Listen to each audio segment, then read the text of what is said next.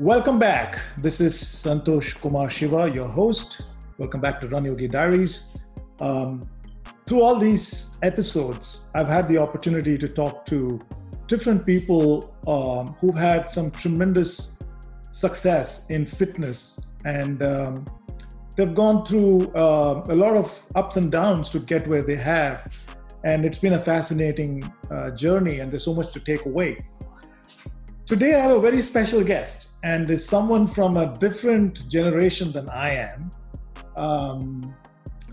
Would love to get her perspective on what is fitness, and obviously she's in the beginning of her journey, but it would be great to get to speak with her and understand what goes behind someone who is young today in today's world, what drives them, what gets them to go out and do these extraordinary journeys.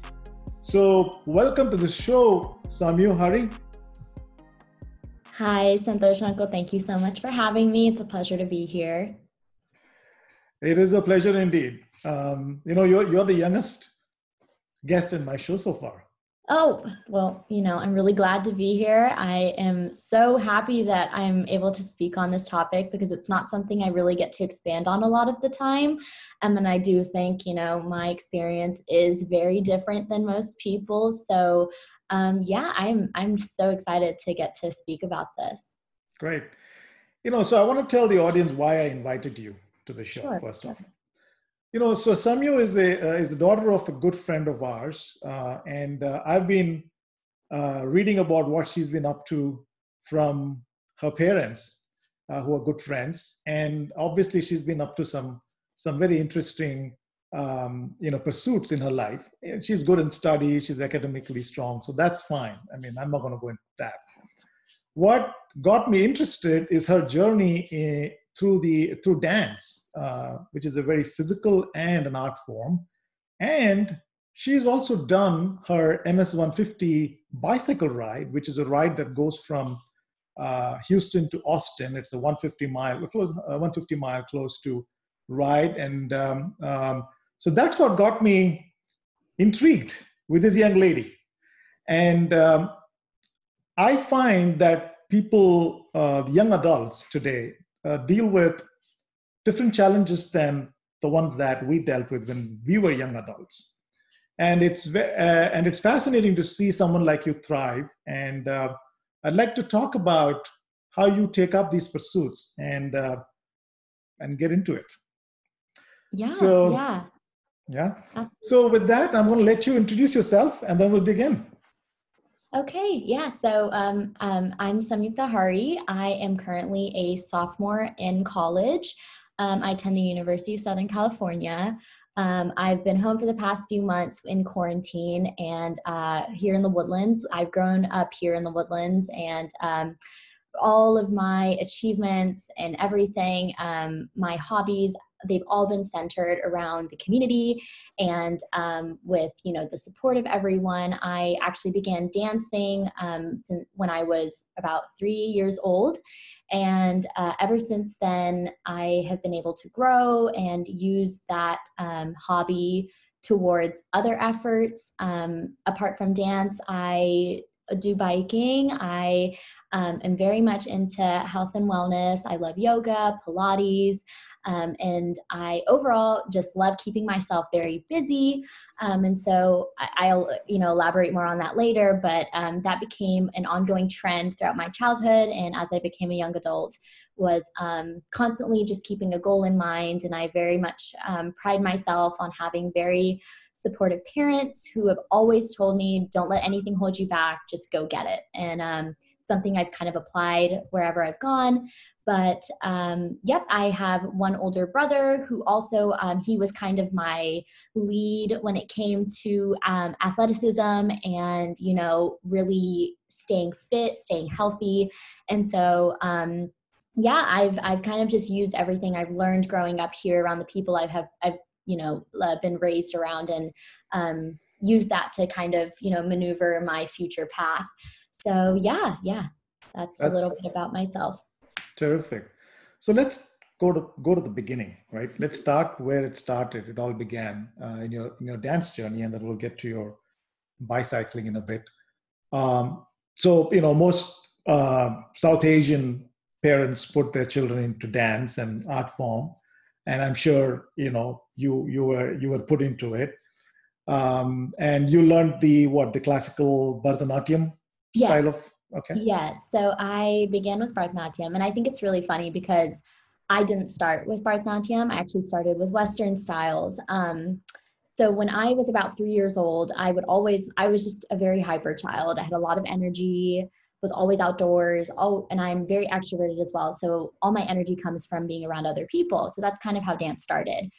We would have these Woodlands India associations where kids would come together and do a talent show and things like that. And that was really where I first started loving performing and being on the stage.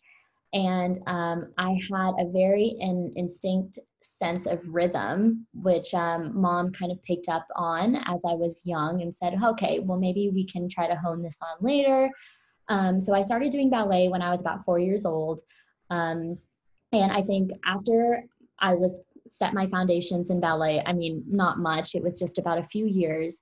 Mom was like, you know what, I think you should kind of transition into classical form. So I began Bharatanatyam lessons at the age of 5. And we usually say kids need to be at least 5 years old because classical art forms take a lot of discipline and a lot of patience, which is really hard for young kids, myself included. I began classical dance as it was like a social gathering for me, right? So with all the girls that I would dance with, it was like a play date every Wednesday. And my guru at the time was Priya Umesh, and Priya Auntie was like another mother to me. And so we would all gather in her garage, and, it was such a fun thing. And she unfortunately moved, but I was switched over to Ratna Auntie, Dr. Ratna Kumar, who's my current guru. And when I transitioned to Ratnanti was really when I started to set my foundations in classical dance. And, as a child, it takes a lot of discipline and a lot of patience to learn this art form. It's very, very demanding, both mentally and physically. And so as a child, I mean, quite honestly, I wasn't a huge fan. I'd always tell mom, like, Mom, this is really hard. I don't think I can do it. And she was like, nope, stick with it. Hard work pays off. So I stuck with it. I became very fond. I love my guru. My guru is like, again, another grandmother to me. And she really nurtured my skills. And I created such a strong community of girls within my dance classes. So that was really what kept pulling me back to class. I continued, I started dancing, and mom was like, I really think you can take this to another level. So she began taking me to India. It was one summer in particular where we just stayed there for 6 weeks, and I trained under like a very strict Indian teacher. And I think dance, it took a really long time for me to appreciate what it was doing for me, because it definitely did connect me back to my roots. But it's very hard to understand that as a child. So for me, it was like, oh my gosh, this is really demanding. And, growing up in the US, it was like I was always torn between the two cultures. I didn't know how to properly integrate them, right? So it was something I started to understand how to meld when I got older. But I think it did so much good for me. And when I was in 6th grade, I finished my Arangetram, which is essentially like your first solo debut. It's about a 3-hour performance, a solo performance. There's a live orchestra. You invite all your friends, and it's just, some people like to consider it a graduation, right? When you have mastered or semi-mastered the art form. But I remember when I finished my Arangetram, I was about 12 years old, and so many people came up to me after I finished the performance. They said, this is just the beginning. And I always think of dance as like a ladder, right? You have to work up. You learn your basics, and slowly with more performance experience, you learn, you get better. It's just, there's always room to improve, correct? So they just said, this is just the beginning. And as a kid, I was like, what? Like, what else am I supposed to do with this, And when I got to high school and late middle school, so around 8th grade, mom took me back to India and said, you can do it. Perform in Chennai, perform for like the main crowd, and just learn from the experience. And I think going back, I learned, most of my peers here, when they'd finished their engagement, it was just kind of like a one and done, like, okay, I've learned what I need to learn. It's over. And I went there and I understood that, doing your RN drum is just like putting your, foot in the door. If you don't have it done, it's like, okay, you've done your RN drum. What else have you done? Where have you performed? Who have you trained under? It's so much more than that, right? And I was like, okay, there's so much more for me to learn as well. One thing that classical dance did, I still try to keep up with it today, but like I said, it's very physically demanding. So if you are out of training for even just a few months, you will feel it whenever you go back in, right? And with classical dance, I appreciate it so much now because it has made me so much more aware of my own body. If I do dabble in Bollywood. I worked for a lot of entertainment companies in LA this past year when I was at school. And it's so funny because all of my directors wanted to make sure before I was ever hired that I had some training in a classical form, because when you have that, you're aware of your bodies, you're aware of how you carry yourself, your lines, everything just looks much cleaner. And I only realized that once I got there. So from classical dance, I've been able to learn, ballet. I've been able to learn hip hop, Bollywood, you name it, right? And I am so grateful to have a solid foundation in this dance form because it has provided me with so much more. That is kind of just like the basic structure of how it all began and how I've been able to grow from, the initial stages, but it was never like an easy one-way street. There was always ups and downs, like you had said. So. Good point. I mean, that's well said that you've had ups and downs. So when you started the first Arangetram, I'm sure that would have been, especially performing in Chennai, where probably there was a big crowd. There were, people, you probably thought people are going to judge me. How did you handle that? What do you have a magic mantra do you have for yourself? Oh man, a magic mantra. Like, what do you tell yourself when? My mom has always been, actually both my parents. When I went to perform in India, my mom was with me, and there were so many times I would come out of rehearsal and, being in Chennai, it's really hot, X, Y, Z, so many things factor into your experience there, but it's just so different than dancing in the US. For one, the audience is so much more knowledgeable. And so even here, if you make a little mistake on stage, you're able to, quickly like transition to something else and nobody knows, right? There, people are so informed about the art and the history behind every story. So even if you slip up a little bit, they're like, oh, I saw that. You know what I mean? So there was definitely a lot of pressure. And of course, just being in India, because of the heat and the weather, you do have to be extremely fit in order to have the stamina to perform for, 1 or 2 hours alone. That was probably the hardest thing for me because I performed in Chennai 2 years after my Arangetram. And so I had kind of lost the stamina that I had when I was so young. And I would always look at mom and be like, Mom, I can't do this. This is so hard. I'm so sorry. I know we've put so much effort to get here, but like, this is just, oh man, I can't do it. And she'd be like, hey, this is not a can I not. This is a you're going to do it. You have worked this far. You are here. Make the most of the experience. Do not cut out now. And hearing her say that over and over again, I never ever thought of it as like an, oh my God, like she's forcing me to do this kind of thing. It was like you know what? Yeah, you're right. I put so many hours into this and training for what? If I'm just going to throw it all away because I'm, tired or my stamina is not as good anymore. You know what I mean? So I think getting on stage, I used to tell my mom this, it's so much easier to do an Arangetram than to even watch one. Because for me, I get that energy and I want to keep going when I'm on stage. And I see audiences enjoying it, or when people say, oh my gosh, you're doing so great, like keep it up.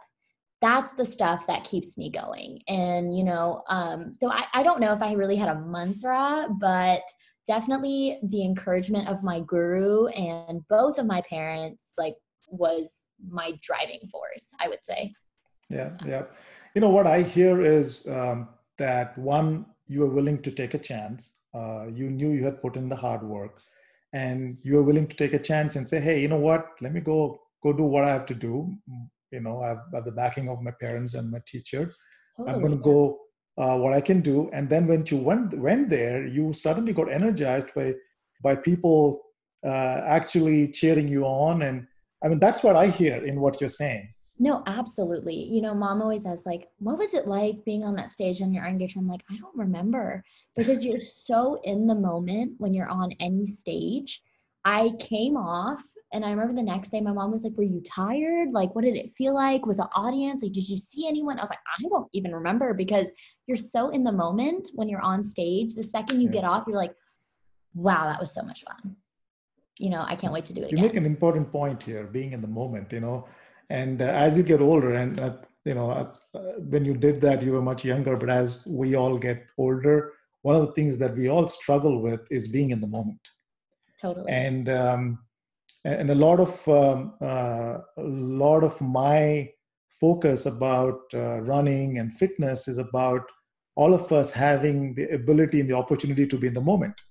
Mm-hmm. Because when you run, and when you're in any form of intense physical activity, which also involves some amount of your mind, you end up being in the moment. So well said there. I think that's a great point you make. Absolutely. I think, I mean, it's never easy. I think like talking about all of this, it may seem like, oh yeah, like she's got it in the bag. No, I don't. It's definitely something that you have to nurture over a long period of time. And there's been so many instances when I'm on stage and I will literally feel like I'm about to pass out, or just like my legs are going to give out. And I always sit there when I'm like thinking about the pain in the moment, it shows on your face. Mm-hmm. You lose, your smile diminishes, your eyes might get a little bit, glossy. And I always just tell myself, if I'm not enjoying it, how is the audience going to enjoy it? If I'm not focusing on this moment, how is the audience going to focus on this moment? Mm-hmm. Do you understand? So Yeah. that's kind of something that I guess that might be my mantra. I think it's Yeah. just remembering to be present, enjoy the experience. And if you're going to do it right. Right. Well said. Well said. So I think that's your mantra. I think now that I'm saying it out loud, I think you might be right. We Yeah. just discovered that mantra. You got to copyright it. Well, there you go. I got to write it down now. So Yeah. No, yeah. that's a great message for all other people, or especially young adults who are watching this. That life throws challenges and curveballs at us all the time. Especially if you're in high school, there's so much challenge around getting your homework assignments done. There's pressure of, oh my God, what am I going to do in life? What Right. subjects to choose? But something like being pursuing dance or any other kind of fitness gets you back in the moment, which allows you to be who you are, and then you can figure out what to do. Oh, absolutely. I think, my family, mom and dad, I as well, mom has made sure that, both Adi and I have grown up with a lot of culture around us. And, growing up with that, I understood that it is a part of who I am. It will never be diminished. It will never be put to the side. I need to figure out how to balance both. As a student, as a kid growing up here in America and having a very, um, American schooling life and having very American social life, how do you let those two things intermingle? And it was it's not easy. Dance is, especially classical arts with Bharatanatyam, I would sometimes get conscious of performing in front of kids in my school, because I was like, well, what if they think it's weird? What if they think that I'm dressed weird? Or if they say something, it's going to hurt, because I love what I do, but they might not appreciate it the same way I do. Right. And that was something I still struggle with to this day, not in an embarrassing way, but making sure that I can convey how much I appreciate the form so that they can do it as well. And that was one thing I learned. Obviously, it came with maturity and surrounding yourself with the right kinds of people. But I learned from a very young age that it's not right to kind of sweep it under the rug and like live a dual-sided life. And I know that seems extreme, But as a kid, I do think that dance definitely helped me get more comfortable in my skin and understand at least what I would like to pass down to my kids as well. The lessons and the lifestyle. And it really has given me so much, not just, knowledge about, Indian roots, but also I think the main thing is discipline. Like if you're going to do something, like I said earlier, do it right. If you're going to stick with something, put your full effort into it and run through. Like just keep going. Do not give up. Do not let others impact the way that you view what you're doing.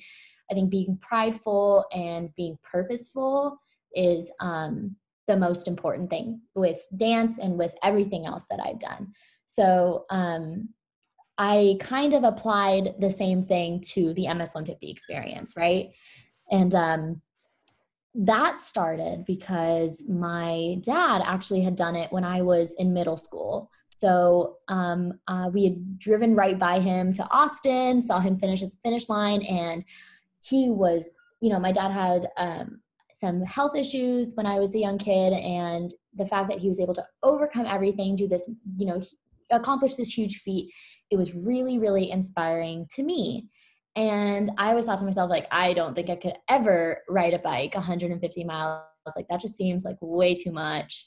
And I remember when I was in high school, he was like, wait, why don't you just do it with me? I was like, what? Are you kidding me? Like, I can't do this. And he goes, are you kidding? Like, if I can do it, you can do it. All it takes is discipline, really. And I was like, okay, well, how do we do this? And I still had all my dance stuff going on. And my dad was awesome because he really catered all my training around my dance schedule. So we would go to spin classes, which was like a really nice way for me to bond with him also. We went to spin classes before I would go to school, and we would do them after I would go, after I'd come back home. And on weekends, we would leave the house at like 6:30 in the morning and go on like a 35, 40-mile bike ride up to Lake Conroe, come back. And then I would get like an hour to eat, refresh, and then my mom would take me to dance class in Sugar Land. So it was, it definitely kept me on the go. And there were times when I would sit there and be like, why am I doing this to myself? This is way too much, especially being in high school and everything. But the MS-150 definitely taught me that, like, you can't, if you look at something, so the goal, riding 150 miles, that was like, oh my God, how am I going to do that? But there's you break it down into smaller pieces, right? You start with training, you ride 15 miles, then you ride 20, then 25, and you slowly work your way up. It just made me realize that like every goal can be broken down into specific parts. And once you achieve each of those milestones, the main thing just seems like a piece of cake. And he definitely was like behind me, and he was like, you can do it. I would always be like, Dad, I'm tired. My arms are killing me. My legs hurt. I can't. He'd be like, 5 more miles, literally 5 more miles. You've just done 30. You can do 5 more. I'd be like, okay, fine. Yeah, you're right. So he was like my cheerleader, I want to say, when it came to the MS-150. And I also saw, actually, I know that you asked, I haven't seen a lot of teenagers do the MS-150. I actually was inspired by another teenager in the Woodlands. Her name is Manasi Joshi, and she did it with all the dads. So she was the only kid that had done it at her time, and she was such a high achieving student. And so she had a packed schedule, nothing like mine, way more busy. And she was able to do it. And I was like, whoa, like she is awesome. But again, just staying on top of your stuff, breaking it down into little bits, and whatever you dedicate that one weekend to, achieving that goal, and it happens. And I also had an awesome group of kids who did it with me too. So, Ashray Gurgunti, Vaishnav Gurvanka, his brother, tons of kids here did it with me. And it was such an amazing moment, going through Austin. And I think one of my most vivid memories was biking up those last hills in Austin, because those, like those are. Did you do the longer one, or did you take the longer route? I don't quite remember. I probably didn't, knowing myself. But I remember coming past those, the few hills at the very, very end, and they were killing me. I was like, I'm about to get off my bike and start walking because this is too much. And there was a guy who came and biked next to me. He was like, hey, how old are you? And I was like, whatever, 14, 15 at the time. And he put his hand on my back, and he was like 65. He was like, come on, if I can do it, you can do it. And I was like, oh my God. Okay. So we all started pedaling together. And so, yeah, it was such a fun experience. And So you were 15 when you did the first one? the first one when I was 15. Yeah. Wow. It was so amazing. cool. It was so cool. I loved that experience. And actually, Mom, one of her childhood friends has MS, and I remember she called me after, and I went to go visit her in Chicago. And she is definitely going through a lot of hardship right now with her health. And her name's Sita Auntie. And she was like, thank you so much for doing this for us. And I think that like when you work hard, it pays off because you feel it at the end of the race. But when you talk to people that are actually benefiting from the money that you're raising and from what your effort has gone towards, I think that was, that really made a difference for me too. It made me want to do it again.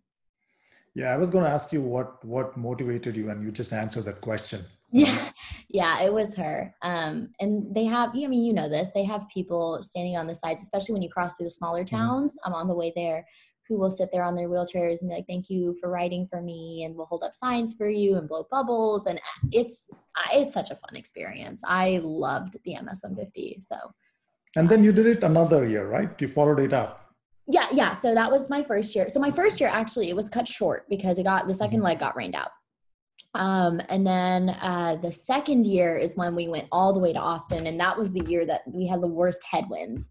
So it was a challenge. It felt nothing like what I had trained for. What year was this? This was 2018? Was it 2018 or? 17 or 18. I can't remember quite off the top of my head. I probably should have reviewed that. But I think it was 2008.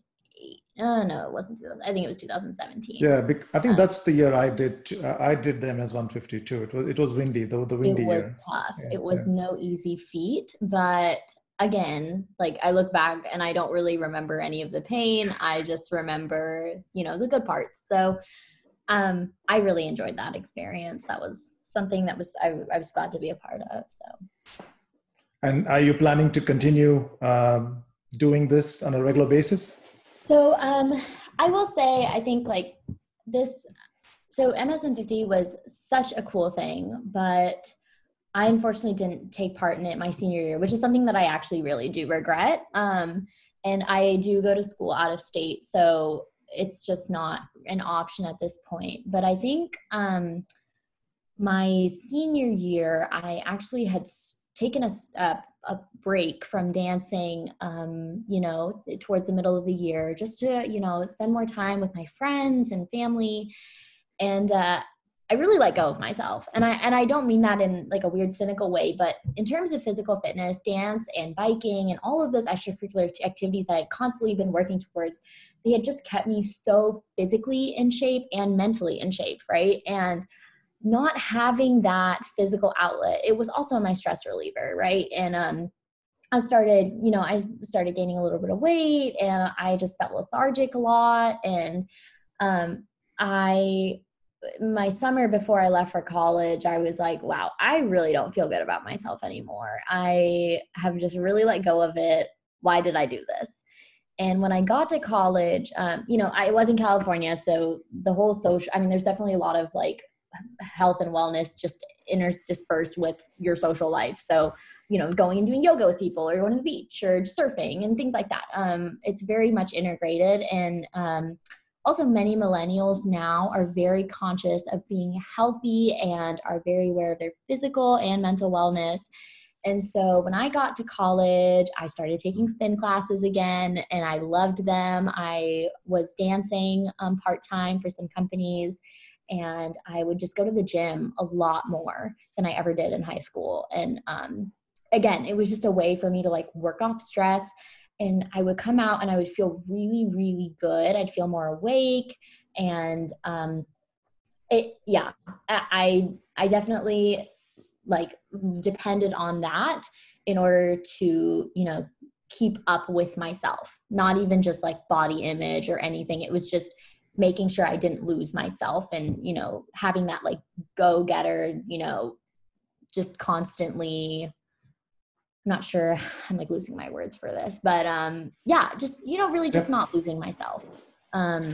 You brought out an interesting point. You talked about body image, and this is something that I hear a lot more, even from my daughters. And you know, when I grew up, I think when I was, I guess, in your age group of 17 to 20, I don't know whether I was not aware if somebody else was dealing with a body image issue or not, but at least I can say for myself, I was not too aware of it as much as I see it very prevalent among young people now. Uh, so what are your views? I mean, is how does your generation handle that? How is it handling that? That's a great question. I think that for my generation, it is very different than what our parents have grown up with, right? And that's only because of social media. Um, on social media, any kid, any age gets on there. You're seeing pictures, and people always portray the best sides of themselves online, right? And even if people have to edit a little bit or change things here and there in order just to post a good picture on whatever social network, it still does deter your image of what an expectation is, right? So in terms of body imaging, especially for kids who are starting to go into high school, I feel like that is when it affects them the most, because you start to grow more aware of your social presence and the way that others view you, right? So you're learning about yourself, but you're also learning about who you want to be. And of course, people always want to portray the best sides of themselves. And I think when there's that much pressure out there to be so perfect all the time, if you don't have the ideal beauty standard, body, hair type, skin color, whatever it might be, it can be very difficult to cope with, Yeah. because some of those things are out of your control, right? And I wouldn't say that I had body imaging issues, but I realized I was very aware of it in that senior year of high school when I was a little bit less active. All of my friends were athletes. They were all varsity track runners, varsity volleyball players, and I was a dancer, and that kept me in good shape for all my life. But when I got to high school, senior year, and I was like, oh, I don't look like I used to before. I don't feel like I used to before. I definitely did feel the pressure of like, okay, I got to get myself together. Let's do this. And maybe that was self-inflicting a bit, but definitely there is a presence of that around you. And there's nothing you can do to really, avoid it. It will always be there. But I think that your personal thoughts and your personal beliefs of what makes you doing what makes you feel good, eating what makes you feel good is so important. And it's really hard to grasp that concept at such a young, naive age, right? Yeah. So in terms of body imaging, I think we have come such a long way too, from when I was in middle school, even till now. So many body positive, movements and things are out there, which I think is amazing. And that's how it should be, because everyone's body is different, and I think people put so much on that weighing scale. They really depend a lot of their self-worth and how they value themselves over what that number is. And I think people fail to understand that that number can look different for every human being. Your body type, your height, your genetics, those all play into, what you look like. And as long as you are comfortable in your own skin, that's all that should matter. Right. And I think it's definitely much easier said than done. This is like, I'm spitting out so many cliches, but really, I think once you've been there and you've if you've dealt with those hardships and you've come out understanding like, hey, you know what, I may not be, 100 pounds and, 5'8", but I'm happy and I feel healthy. I look healthy. And that's all that really matters to me. I think you're winning. Like that's really just all you need in the end. But again, it's hard because there's different standards out there. No, well said. Well said. I think the key takeaway in whatever you're saying is as we need to focus on effort, right? I think as long as you're focused on what you can control, which is if you want to pursue fitness, going out, doing those workouts, or going out and going for your bicycle ride or going for your run is something you can control. Yeah. You can say, I'll get up in the morning tomorrow and I'll go. Now that's something you can control. You can control what you eat. You can control your hobbies. You can control what to do about your hobbies, what kind of pursuits you can have. If you love dance, you can go practice dance and, the kind of things that you've demonstrated. So I think those are things we can control. And what we don't control is, the body shape and all of that. And there isn't really any merit in agreeing to somebody bullying you on that, isn't it? Yeah, no. So I think the key message I would say for anyone listening to this would be, hey, if you want to take control of what you can do, and the rest of it is something that, let it be. Exactly. I think it's just about being comfortable in your own skin and not to compare yourself to anyone else. Because again, everybody runs their own race. And I was told this even throughout, the college process, people be like, you're going to see kids who are applying, to crazy, crazy good schools and maybe some, other people who aren't. And you run your own race. And I think that applies to literally everything. Even I will struggle to run 3 miles. I'm not afraid to say it. Even 2 miles, I will struggle. But, even just getting out there, maybe doing like a few sprints or even just doing like a jog for 20 minutes. I come back and I feel like I've done something. I'm sweating. I feel good about myself. And no, I can't run a half marathon, probably not even a 5K, but I feel good. Right. And I think it's so hard because I think a lot of kids, especially now, I know kids that are younger than me who I've grown up around and they count calories and they do all these things, which is like completely their choice. That if that works for you, that's fine. But again, as a kid, I think like as a young adult, especially, you can't deprive yourself of so much just because you want to maintain a certain standard. At some point, people used to say like, what do you eat? Like, Sammy, what do you eat? What do you do? Like, how do you keep yourself in shape? And I was like, I eat what makes me feel good. Once you start being active and you're out on the street, you're outside, you're, getting yourself going, you come back in and then you eat what, like a burger and, massive thing of mac and cheese. Like that doesn't make me feel good. May make someone else feel good, but it doesn't work for me. So, I never say no. I think that's the one thing. I never ever say no, but I keep in mind what makes me feel good, right? And I think that's just something everybody has to remember. Don't ever deprive yourself of something because you're scared of how it'll make you look. Just do what makes you feel good.